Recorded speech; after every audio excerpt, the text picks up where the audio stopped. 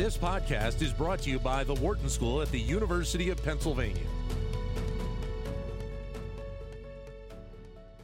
Well, and as startups and new businesses get rolling, they may need at sometimes a helping hand from an organization which knows the ins and outs to help build successful businesses. Here in Philadelphia, going back to the late 80s, a pair of individuals tied to the Wharton Small Business Development Center looked for a way to boost entrepreneurial training and consulting expertise.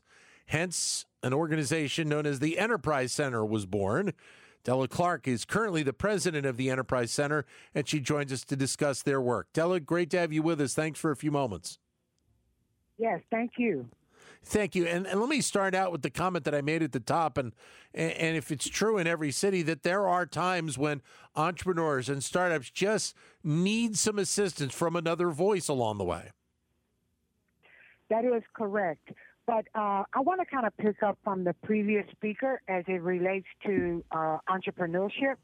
And when you take a founder or a CEO of a startup from a low-wealth community, their path and trajectory to success is fundamentally different than someone who comes from, as he referred to, privilege and what I often say, prosperous family or community. They're able to get patient capital in the beginning where someone from a low wealth. And so when you look at a city like Philadelphia, which really replicates many cities across America, when you have low wealth communities, the startups in those businesses really struggle to get to a level of sustainability and success. So tell us about more about the work of the Enterprise Center here in Philadelphia.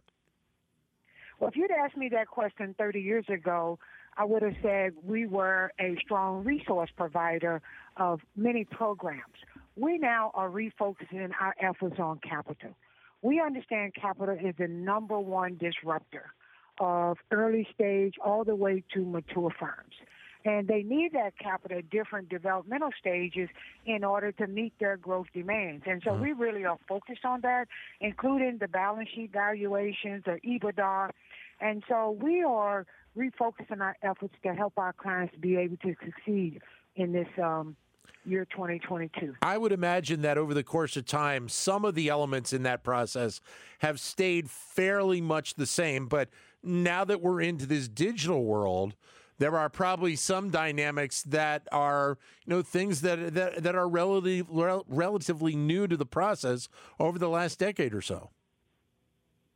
Well, profitability didn't change, but I will tell you that the COVID environment has turned many businesses upside down because many of them, as you probably know, had a place-based strategy, and their e-commerce platform wasn't as strong as it could have been. Their website may not have been represented the significant investment that it needs to make to survive today. So you're absolutely right. Technology now is the significant platform to grow your business on. What about the state of diversity within entrepreneurship? And I'm thinking more so male versus female. You certainly have more females that are starting and growing companies versus 30 years ago, but the needs of both of them, regardless of gender, is the same. What about the challenges along the way, like financial support, access to capital, et cetera? Has that improved over the course of time? I would say there is not a shortage of capital in the marketplace, but there is a lack of philosophical views and a commitment to bet on minority enterprises. When you're talking, that still is not as strong. Right. When you're talking about a city and obviously the different neighborhoods and communities, I would think that element of community becomes very important as well. It is very important because many commercial corridors who need small businesses to populate their corridor because their corridors are the front doors of their neighborhoods, and many corridors reflect the lack of investment, and there is a perception of poverty on many other corridors that with investment capital would eliminate. I understand that one of those corridors here in Philadelphia is in West Philadelphia around 52nd Street. Take a moment and tell us what you're doing in that neighborhood. Well, what we're trying to do is, this is one of Pennsylvania and Philadelphia's Main Street corridors. It is classified as a state road, and so we are working to try to transform and bring this corridor back to where a standard that it had in previous years. It fell on significant decay. It was targeted under the George Floyd when we had the unrest, and so we think that this is the moment in time to bring it back. We are working to look at the infrastructure. We are working with the small businesses. We are trying to bring capital.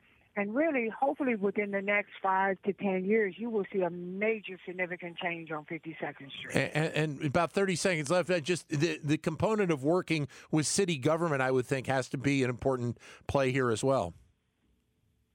It's very important to work with city government, but we also need them to stand down on some of their requirements in order to bring about change a little faster. Because some of the policies and procedures of the government is very costly and expensive, and time it eats up a lot of time in getting projects completed. Della, great to have you with us. Thank you for a few moments today. Thank you. Della Clark, president of the Enterprise Center here in the city of Philadelphia. To keep engaged with Wharton Business Daily and other Wharton School shows, visit businessradio.wharton.upenn.edu.